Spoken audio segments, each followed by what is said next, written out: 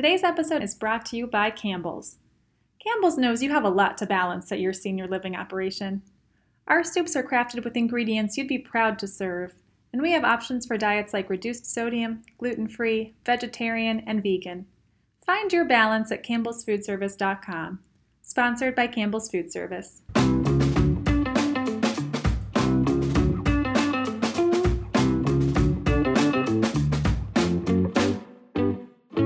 Welcome to Menu Feed, a bi-weekly podcast from Winsight Media's two food service brands, Restaurant Business and Food Service Director. I'm Pat Kobe, Senior Editor covering menu, food, and drink for both brands. Today I'm talking with Bob Raymond, Vice President of Procurement and Dining Services for Commonwealth Senior Living, a network of 35 communities based in Charlottesville, Virginia. Bob has implemented many innovations at Commonwealth, including a hospitality training program for dining directors that has cut the turnover rate from 75% to 20%, and the installation of hydroponic microfarms in the dining rooms that provide fresh salad greens for residents. Next up is a test of robots that can be used to bus tables and deliver mail. Listen as Bob describes what he admits are the crazy ideas he's successfully brought to Commonwealth's menu and operations. Welcome, Bob. Thanks for joining me today. Thank you very much for having me on your podcast today. So as VP of Procurement and Dining Services for all of Commonwealth's 35 communities, how many residents do you serve? We're currently running about 2,500 residents now, is what our current census is. Wow, that's a lot. So what was your culinary path to get to the senior living segment? Is that something that happened right away, or did you have some different steps along the way? I started out in the restaurant industry, and I started out in the restaurant industry about 30 years ago, and working my way up from an entry-level position through different segments of restaurants, from quick serve restaurants all the way up to fine dining. And then I made a decision to move out of the restaurant industry and more into the business and dining and contract feeding. And I was with a contract food service company for about 15 years. And then I was recruited by a recruiter to come into the senior living industry. I really had no idea about the senior living industry and especially about the food services in the senior living industry. So I decided to actually go and visit some independent communities, some assisted living communities, and I seen the skill level was not what I thought it was going to be. It was actually a lot more, and the dining offerings were what I would consider on the upper end of a nicer restaurant from what I visited. And I thought I could really have an impact in the operations. And that's kind of how I got into senior living. And that was in 2006. So just at about 14 years ago. And I wish I would have known about the senior living industry earlier in my career. Because in the restaurant industries, you're working, 6-7 days a week, every holiday, every weekend, every night. And from a family perspective, also raising a family was extremely important to me. So I made the switch into senior living. Yeah, I've heard that from a lot of senior living chefs, that they're really glad that they made the switch. And why is it a particularly rewarding place to be working now?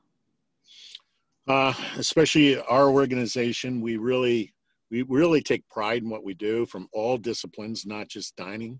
We work for a great, we're privately owned. We have great leadership at every level.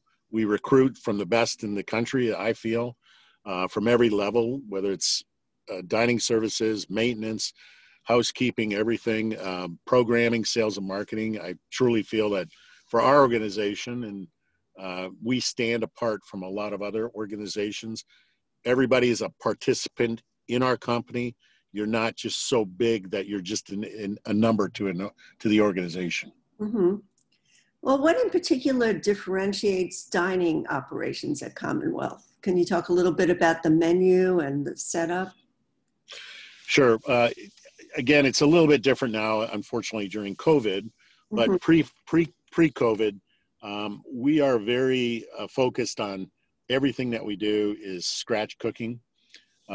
Everything that we do is fresh ingredients.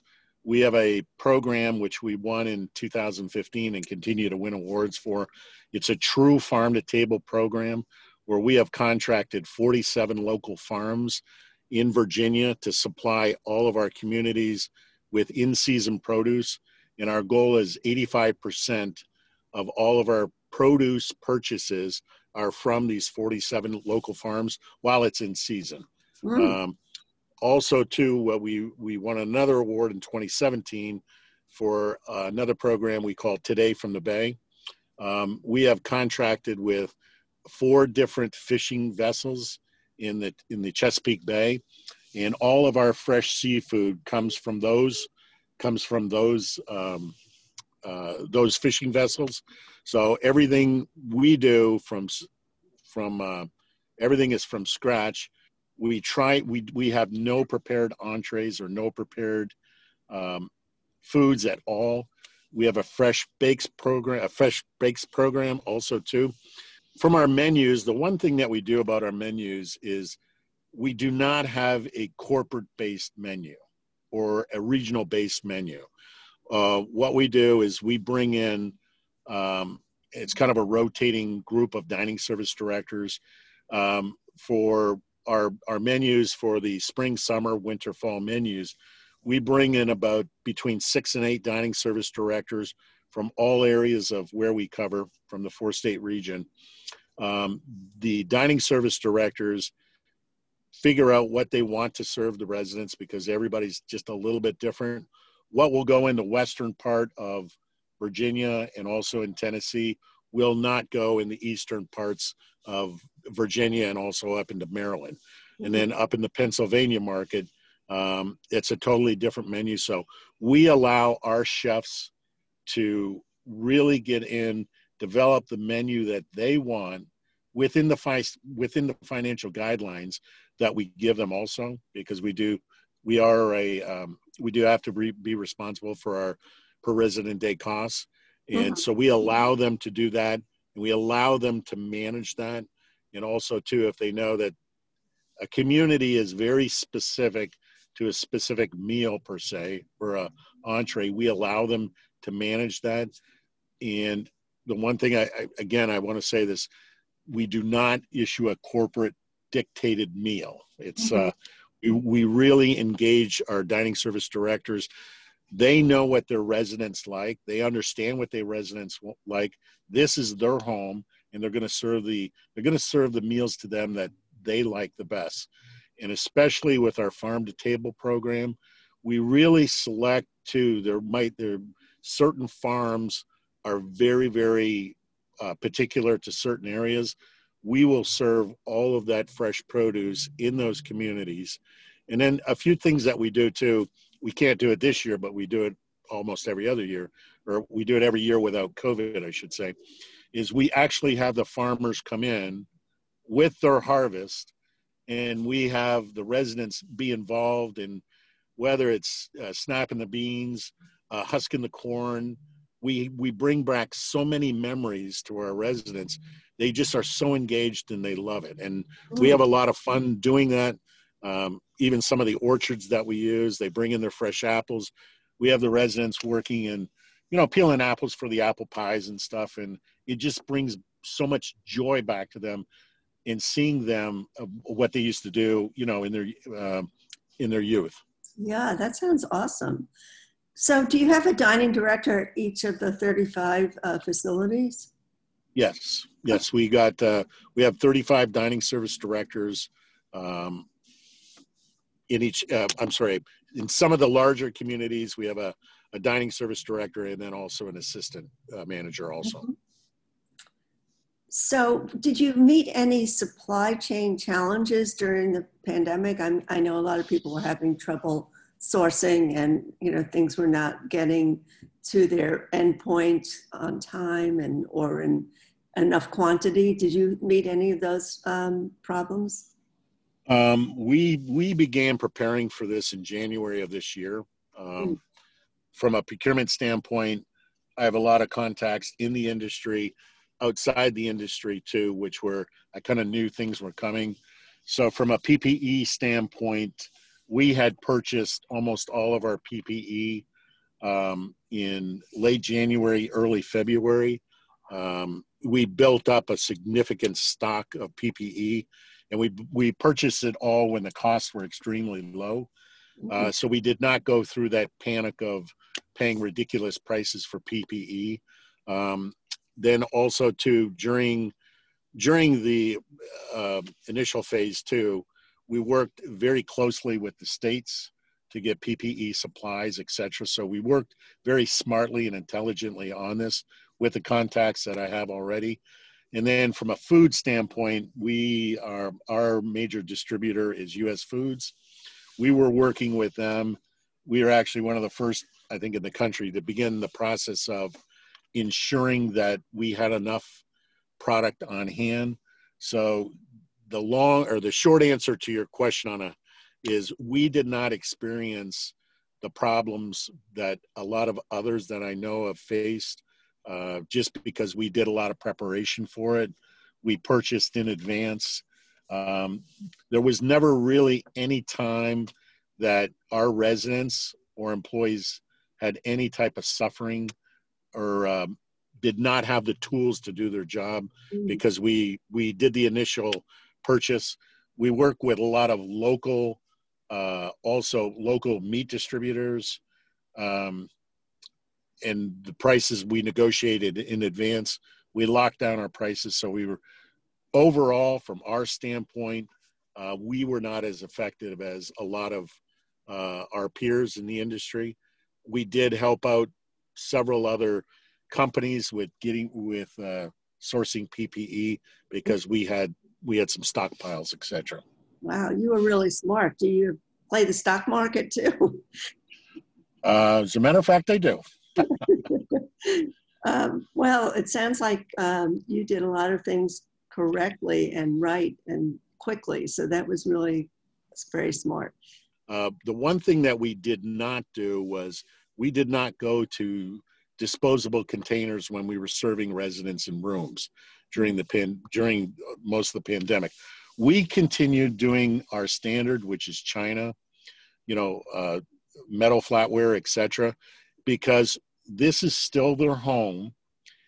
And, some of these residents have not been able to leave their rooms for months and months at a time and no visitation. So we didn't want them to feel like, I'm going to say this in a nice way, it's not like you're being fed prison food, it's coming on a tray or anything.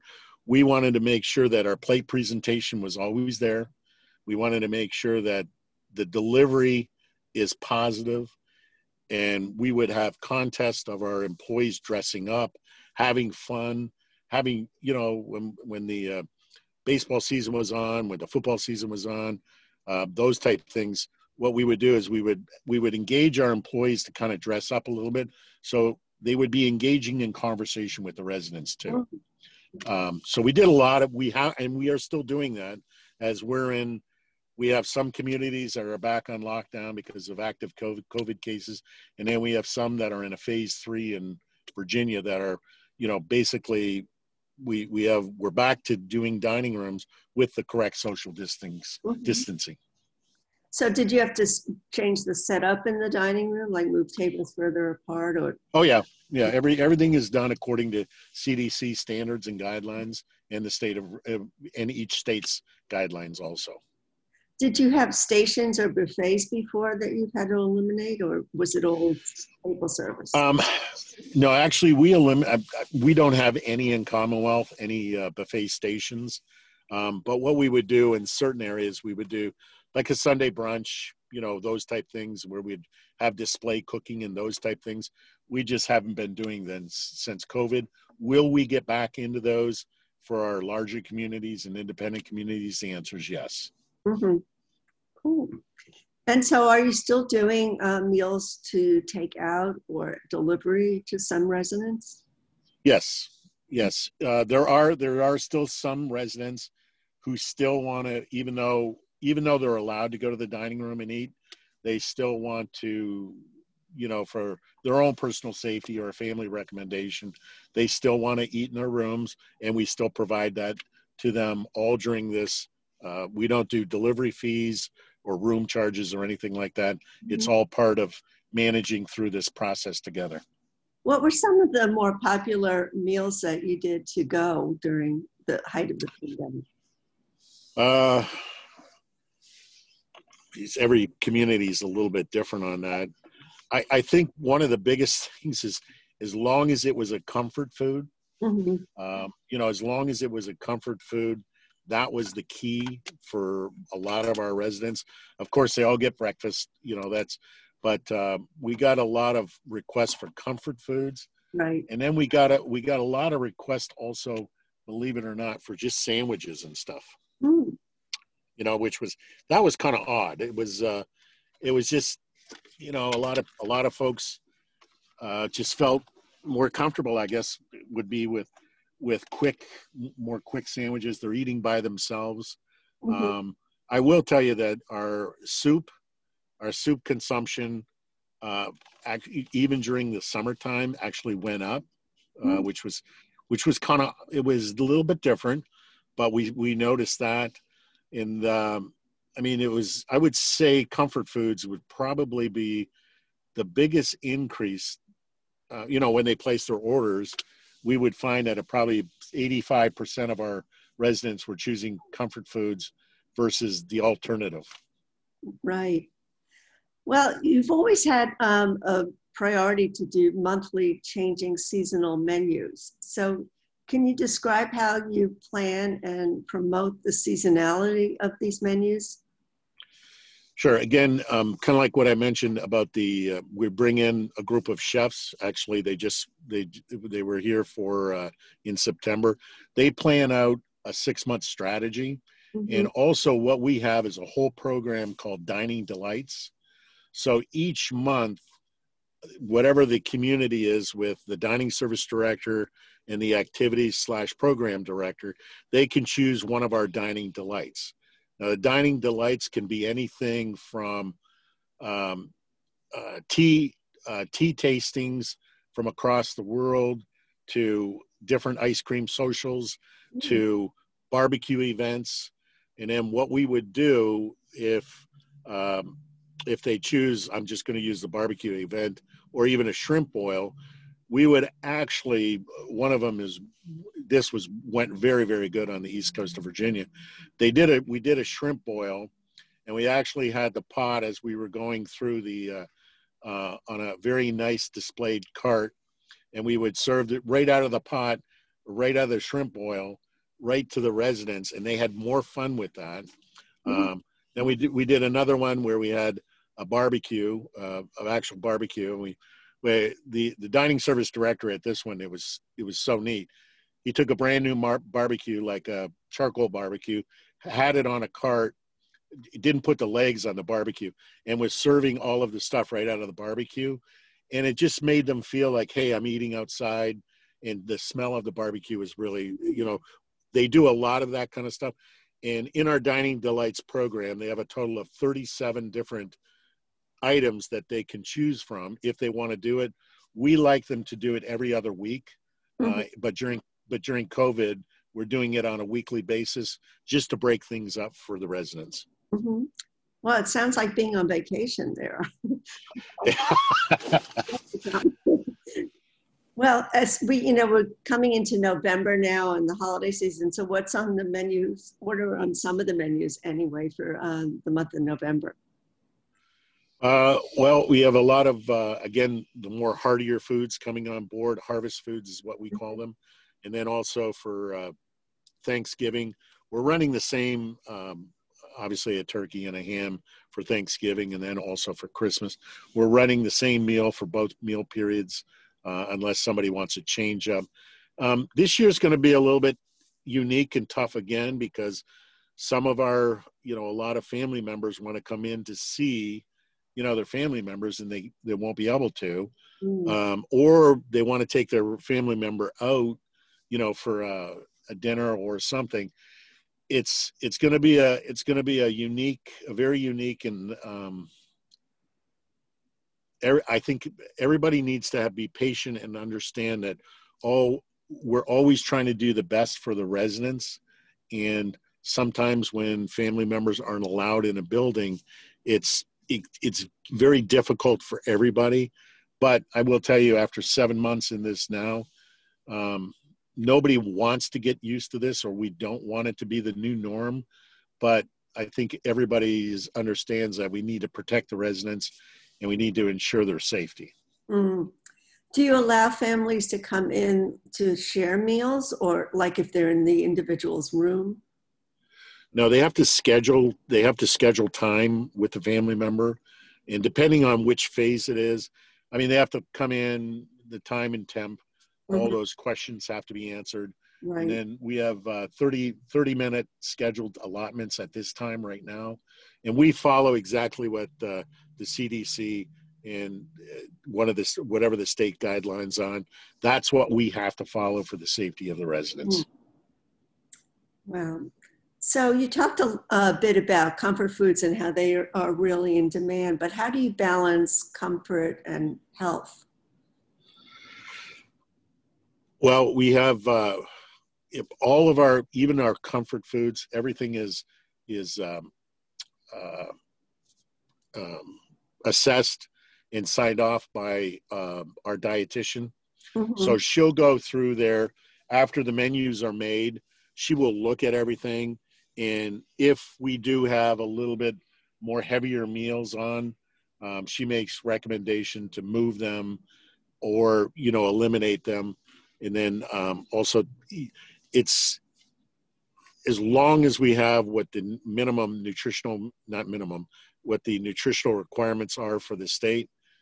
As long as we're doing that, that's where I'm at. And also the ability that all the dining service directors know exactly what their residents like. So that's kind of the balancing act. We give the overall template on what we would like to see, but if they feel they want to move something because of a request, or sometimes we'll have a lot of healthy meals over a 3 to 5 day period. If we need to move those a little bit more or add a little bit more, the dining service directors in those locations have the ability to do that. So you kind of balance party or comfort foods with more healthy options. Correct. Yeah, correct. So are some of the residents open, or the newer residents, I should say, open to more global dishes, not just Italian or Mexican, but some of the more exotic cuisines, for lack of a better word? The answer is yes. And especially in the more suburban areas. We have a lot of rural communities, so they're more, if they can't pronounce it, they don't want to eat it. Okay. What we have found also is it's all in the wording on the menu, and it's all in the presentation and the communication from the staff to the resident. It's like anything else. Right. Have you ever tried this before? No, I haven't. Just try it and see if you like it. And if you don't like it, we'll get you something else. We have found that we don't want to get too fancy on wording with especially in the menus, because it's unfamiliar, so the residents won't eat it. What we do is we kind of look for a different term or a different name for it, and then we put, especially something new, we'll put more of a descriptive on there.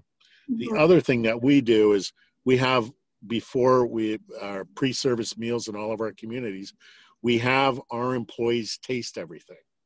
So if we are introducing something new, we want them to taste it so they can go out to the resident and they can promote it also.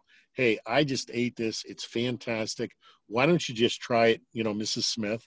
And if you like it, we'll get you a little bit. Or we also do the sample, just bring out a small sample. They may try it, they may like it, and hey, I'll take that as my entree. That's how we kind of also do the promotion on that. Right. That's kind of like what restaurants do with their staff. Exactly. So does Commonwealth or any of the locations have a bar program? Is it business? Yeah, we in all of our communities we do not. Mm-hmm. We don't. Or well, we have one that has a bar, but it's not. You know, we don't charge. We don't charge for anything. So we have a hospitality night, and we just serve maybe some beer and wine. Mm-hmm. You know, more of a happy hour for, I think it's 5 to 7. But typically, yeah, we do not charge for alcohol or have a bar program. Right. So they could bring wine to dinner if they prefer. Yes. Mm-hmm. Oh, cool. So as we look towards the future, and we are all very optimistic that it'll be a very, a different and more normal future. So will you be expanding grab and go or changing up catering, or what are you planning maybe for the next 6 months, say? We don't do a lot of catering outside the building. Mm-hmm. We do a lot for our sales and marketing teams and for what we call outreach. We do a lot of that. So that's not going to be changing. We will continue to do that. We are looking at how we package things because we have a standard of packaging. We're looking at upgrading our packaging for that because since there's a lot more companies have come up with some great ideas and great ways to package. So I'm looking at that. Mm-hmm. And then we as a company, we don't have small C-stores or anything in our communities. So we don't do a lot of those type things. So kind of really for the next 6 months, I'm looking at some other things right now, but it's more about the dining and the training of employees and getting employees, also to the next level in training. That's where my focus is right now. Right.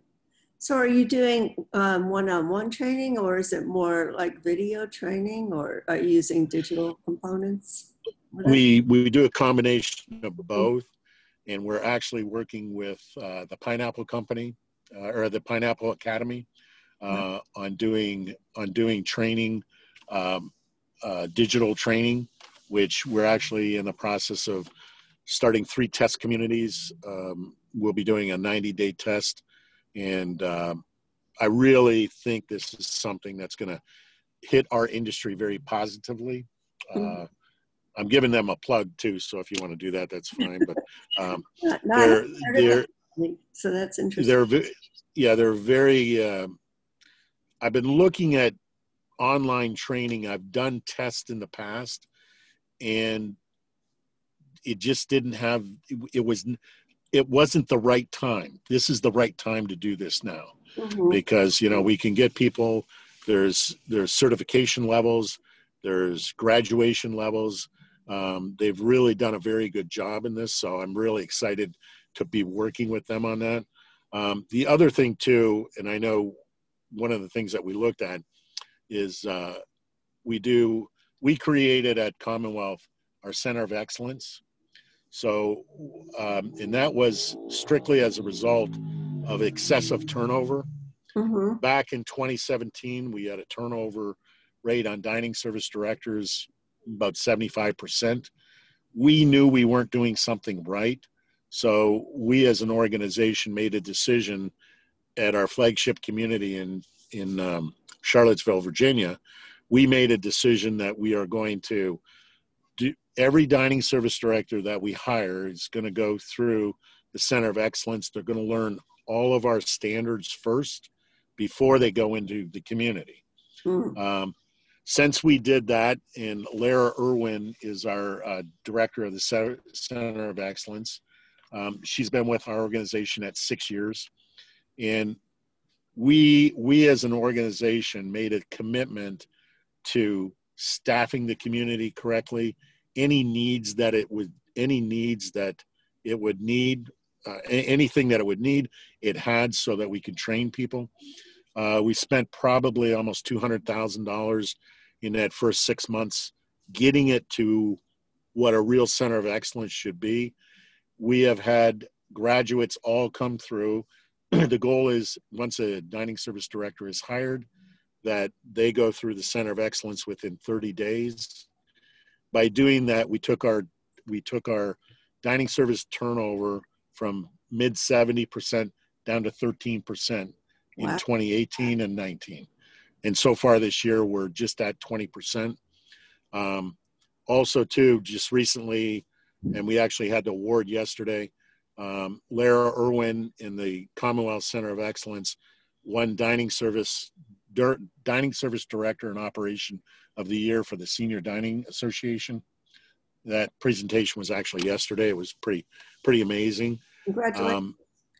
Yeah, is very, very good. And then everything that we do in the Center of Excellence, not only did we take dining services as the first leader to go ahead and do the training for the Center of Excellence, or the Center of Excellence training, our maintenance is now doing the Center of Excellence, our programming is doing the Center of Excellence, and our business office managers are doing Center of Excellence. We will have sales and marketing, executive, and nursing. All that community will be certified to be. Anybody that comes into the company goes to Charlottesville for a 1 to 2 week period to train. A lot of organizations look at this and they say it's an expense we can't afford right now, but we made up that $150,000-$200,000 in a year just by our own turnover. Mm-hmm. So when you take people from the beginning and show them the right way, they also feel part of it. We have a graduation ceremony. It is really interesting. Mm-hmm. We also got sponsors from Clark Food Service Equipment. They give us a whole culinary knife kit for them to take. HD Supply does it for maintenance. Staples does a whole thing for the business office managers. So there's all these different things that we do along the way. And then we have a very nice publication that goes out for everybody too, so they can see who has gone through the Center of Excellence.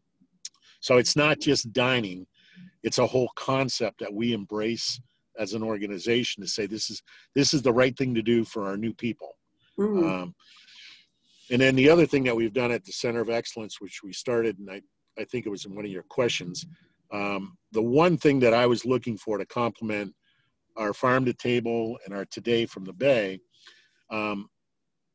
during the off seasons especially, I wanted the ability to continue to have fresh produce. So I had been looking at hydroponics for about a 4 or 5 year period, and I looked at different operations on how it can be done. It was always extremely too costly and too labor intensive to do it.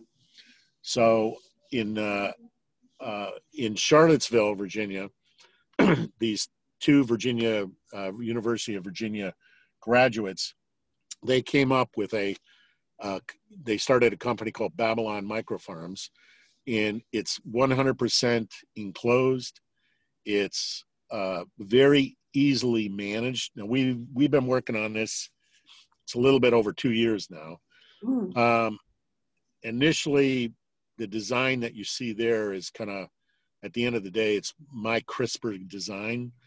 They had great ideas and everything, but it was not visually attractive, because my idea on this was I want the microfarms to be in the dining room so that the residents can see the product actually growing, but I needed it to be, and I say this in a nice way, I wanted to look sexy. I didn't want it to look bulky and, unattractive. So what we did was, the other thing is, one of the projects that we worked on I have very good dining service directors. I don't have good farmers.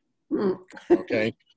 So the dining service directors, it needs to be not labor intensive. It needs to be kind of non-thinking. They shouldn't be managing it every day. Right. So also too, with working with Babylon, they came up with an app. So everything that's managed in the microfarm is done through an app. So it tells you when to plant, when to transfer, when to harvest, when to clean. It tells you, it gives you a notification. So it's almost, and I want to say idiot proof, but it's almost idiot proof. Yeah. So it's all 100% self-contained. The only thing that we need is a power and Wi-Fi and a water, just a 1/4-inch water. Once it's put in there, the system, once you put the seeds in place, basically 30, 45 days later, it's ready to harvest. Then you clean. The whole process takes maybe an hour. What I call from seed to harvest, and cleaning is another hour. But when you do this, so the cost on this was very important to me also. And the cost from, especially if you remember back 2 years ago, we had all of the all the recalls for the different leaf lettuces, etc. And there was just, you couldn't get it. So the cost of those products tripled. So we were still using the exact same amount. So with this, we've done a few things. We have fresh produce, leafy greens, herbs. We have microgreens. We have it 12 months a year. It's growing right in by us. It's fresher because it's literally right from the tray to the plate. Okay, meaning we harvest it right from the plate. We have nights where we're asking who wants a salad. We go in there, we clip it right in front of them, and we can serve it. The one thing, the micro farms, again, completely, they didn't think about senior living, so we wanted them completely sealed, enclosed, so that nobody can stick their hands in it from a safety and security standpoint. We needed to have some security put around the bottoms. This is all kind of behind the scenes and working with them. The fans were a little bit loud at first. Now we've managed that process. We grow 7 days a week, 365 days a year. And then the cost of having the micro farm there is almost an exact wash for the what we would be purchasing for fresh produce.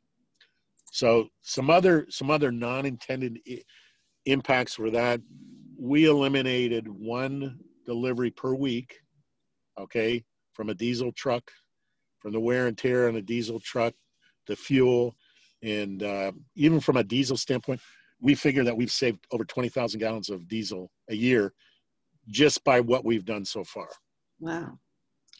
Well, yeah, we're very proud of it. It's, initially, I got to tell you too, initially, when I brought this, everybody looked at me like, are you crazy? And then I said, no, let's try it. I'm a firm believer. If it works, fine. If it doesn't work, at least we tried, right? Yeah. Well, we tried it. Our goal was to have all 35 of our communities have the micro farms installed by June of this year. Obviously, that didn't happen because of COVID, but Right. we're in the process. We installed 1 last week, and we're installing 4 over the next 4 weeks. So we're behind about 5 months on the installs just because of COVID, but we're on track now moving into the last quarter of this year, and we should be done by Q1 of 2021. So all of our communities will have those in there. Wow, that's exciting. Yep, very much so. So as we move into 2021, what are you most excited about? What are the crazy ideas? Do you have you're the one who called it crazy, not me. I think it was a really cool idea, but is there anything else that's like a pie in the sky idea that you want to try? Yep, I'm going to be doing robots with Bear Robots. Oh, cool. And they're actually with, again, too, we were hopefully going to have these already in place by now, but they're not. So that's our Q1 project, and we're going to be using them for all of our, we're going to start out in our independent communities for busing tables, delivering drinks. And these things are, if you get a chance, go on bearrobotics.com. I'm working directly with John Hall. He's the founder and CEO, and they're out of San Francisco. They're already in some restaurants out there. There's a few in senior living.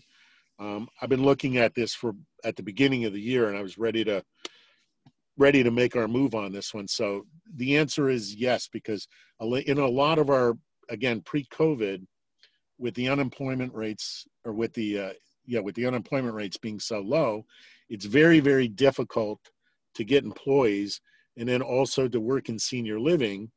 It's especially more difficult because you're not earning tips and those type things. So I looked at what the cost of one of the robots are versus our turnover in those segments of our labor force. We could afford several of these. We don't have to worry about call-offs. We don't have to worry about drug tests. We don't have to worry about background checks. We have everything. One of these can take, and then one of these robots could take the place of 1 to 2. And the dining workers, like a busser, that's what I'm looking at. I'm not looking at replacing anybody else, but also too, the same piece of equipment can be used to do other things in the community, i.e. deliver mail, deliver paper in the morning, those type things. Ooh. So I'm looking at it from a multi-use standpoint too. Ooh. Well, I'm sure it'll be a real conversation starter around the table. Again, everybody looks at me and says, where do you come up with this stuff? And it's right there. You just got to go grab it. Sometimes the craziest ideas are the most successful. Thanks for sharing yours, Bob. And please join us next time as we explore more trends and innovations with future guests on Menu Feed. Today's episode is brought to you by Campbell's. Campbell's knows you have a lot to balance at your senior living operation. Our soups are crafted with ingredients you'd be proud to serve, and we have options for diets like reduced sodium, gluten-free, vegetarian, and vegan. Find your balance at campbellsfoodservice.com. Sponsored by Campbell's Food Service.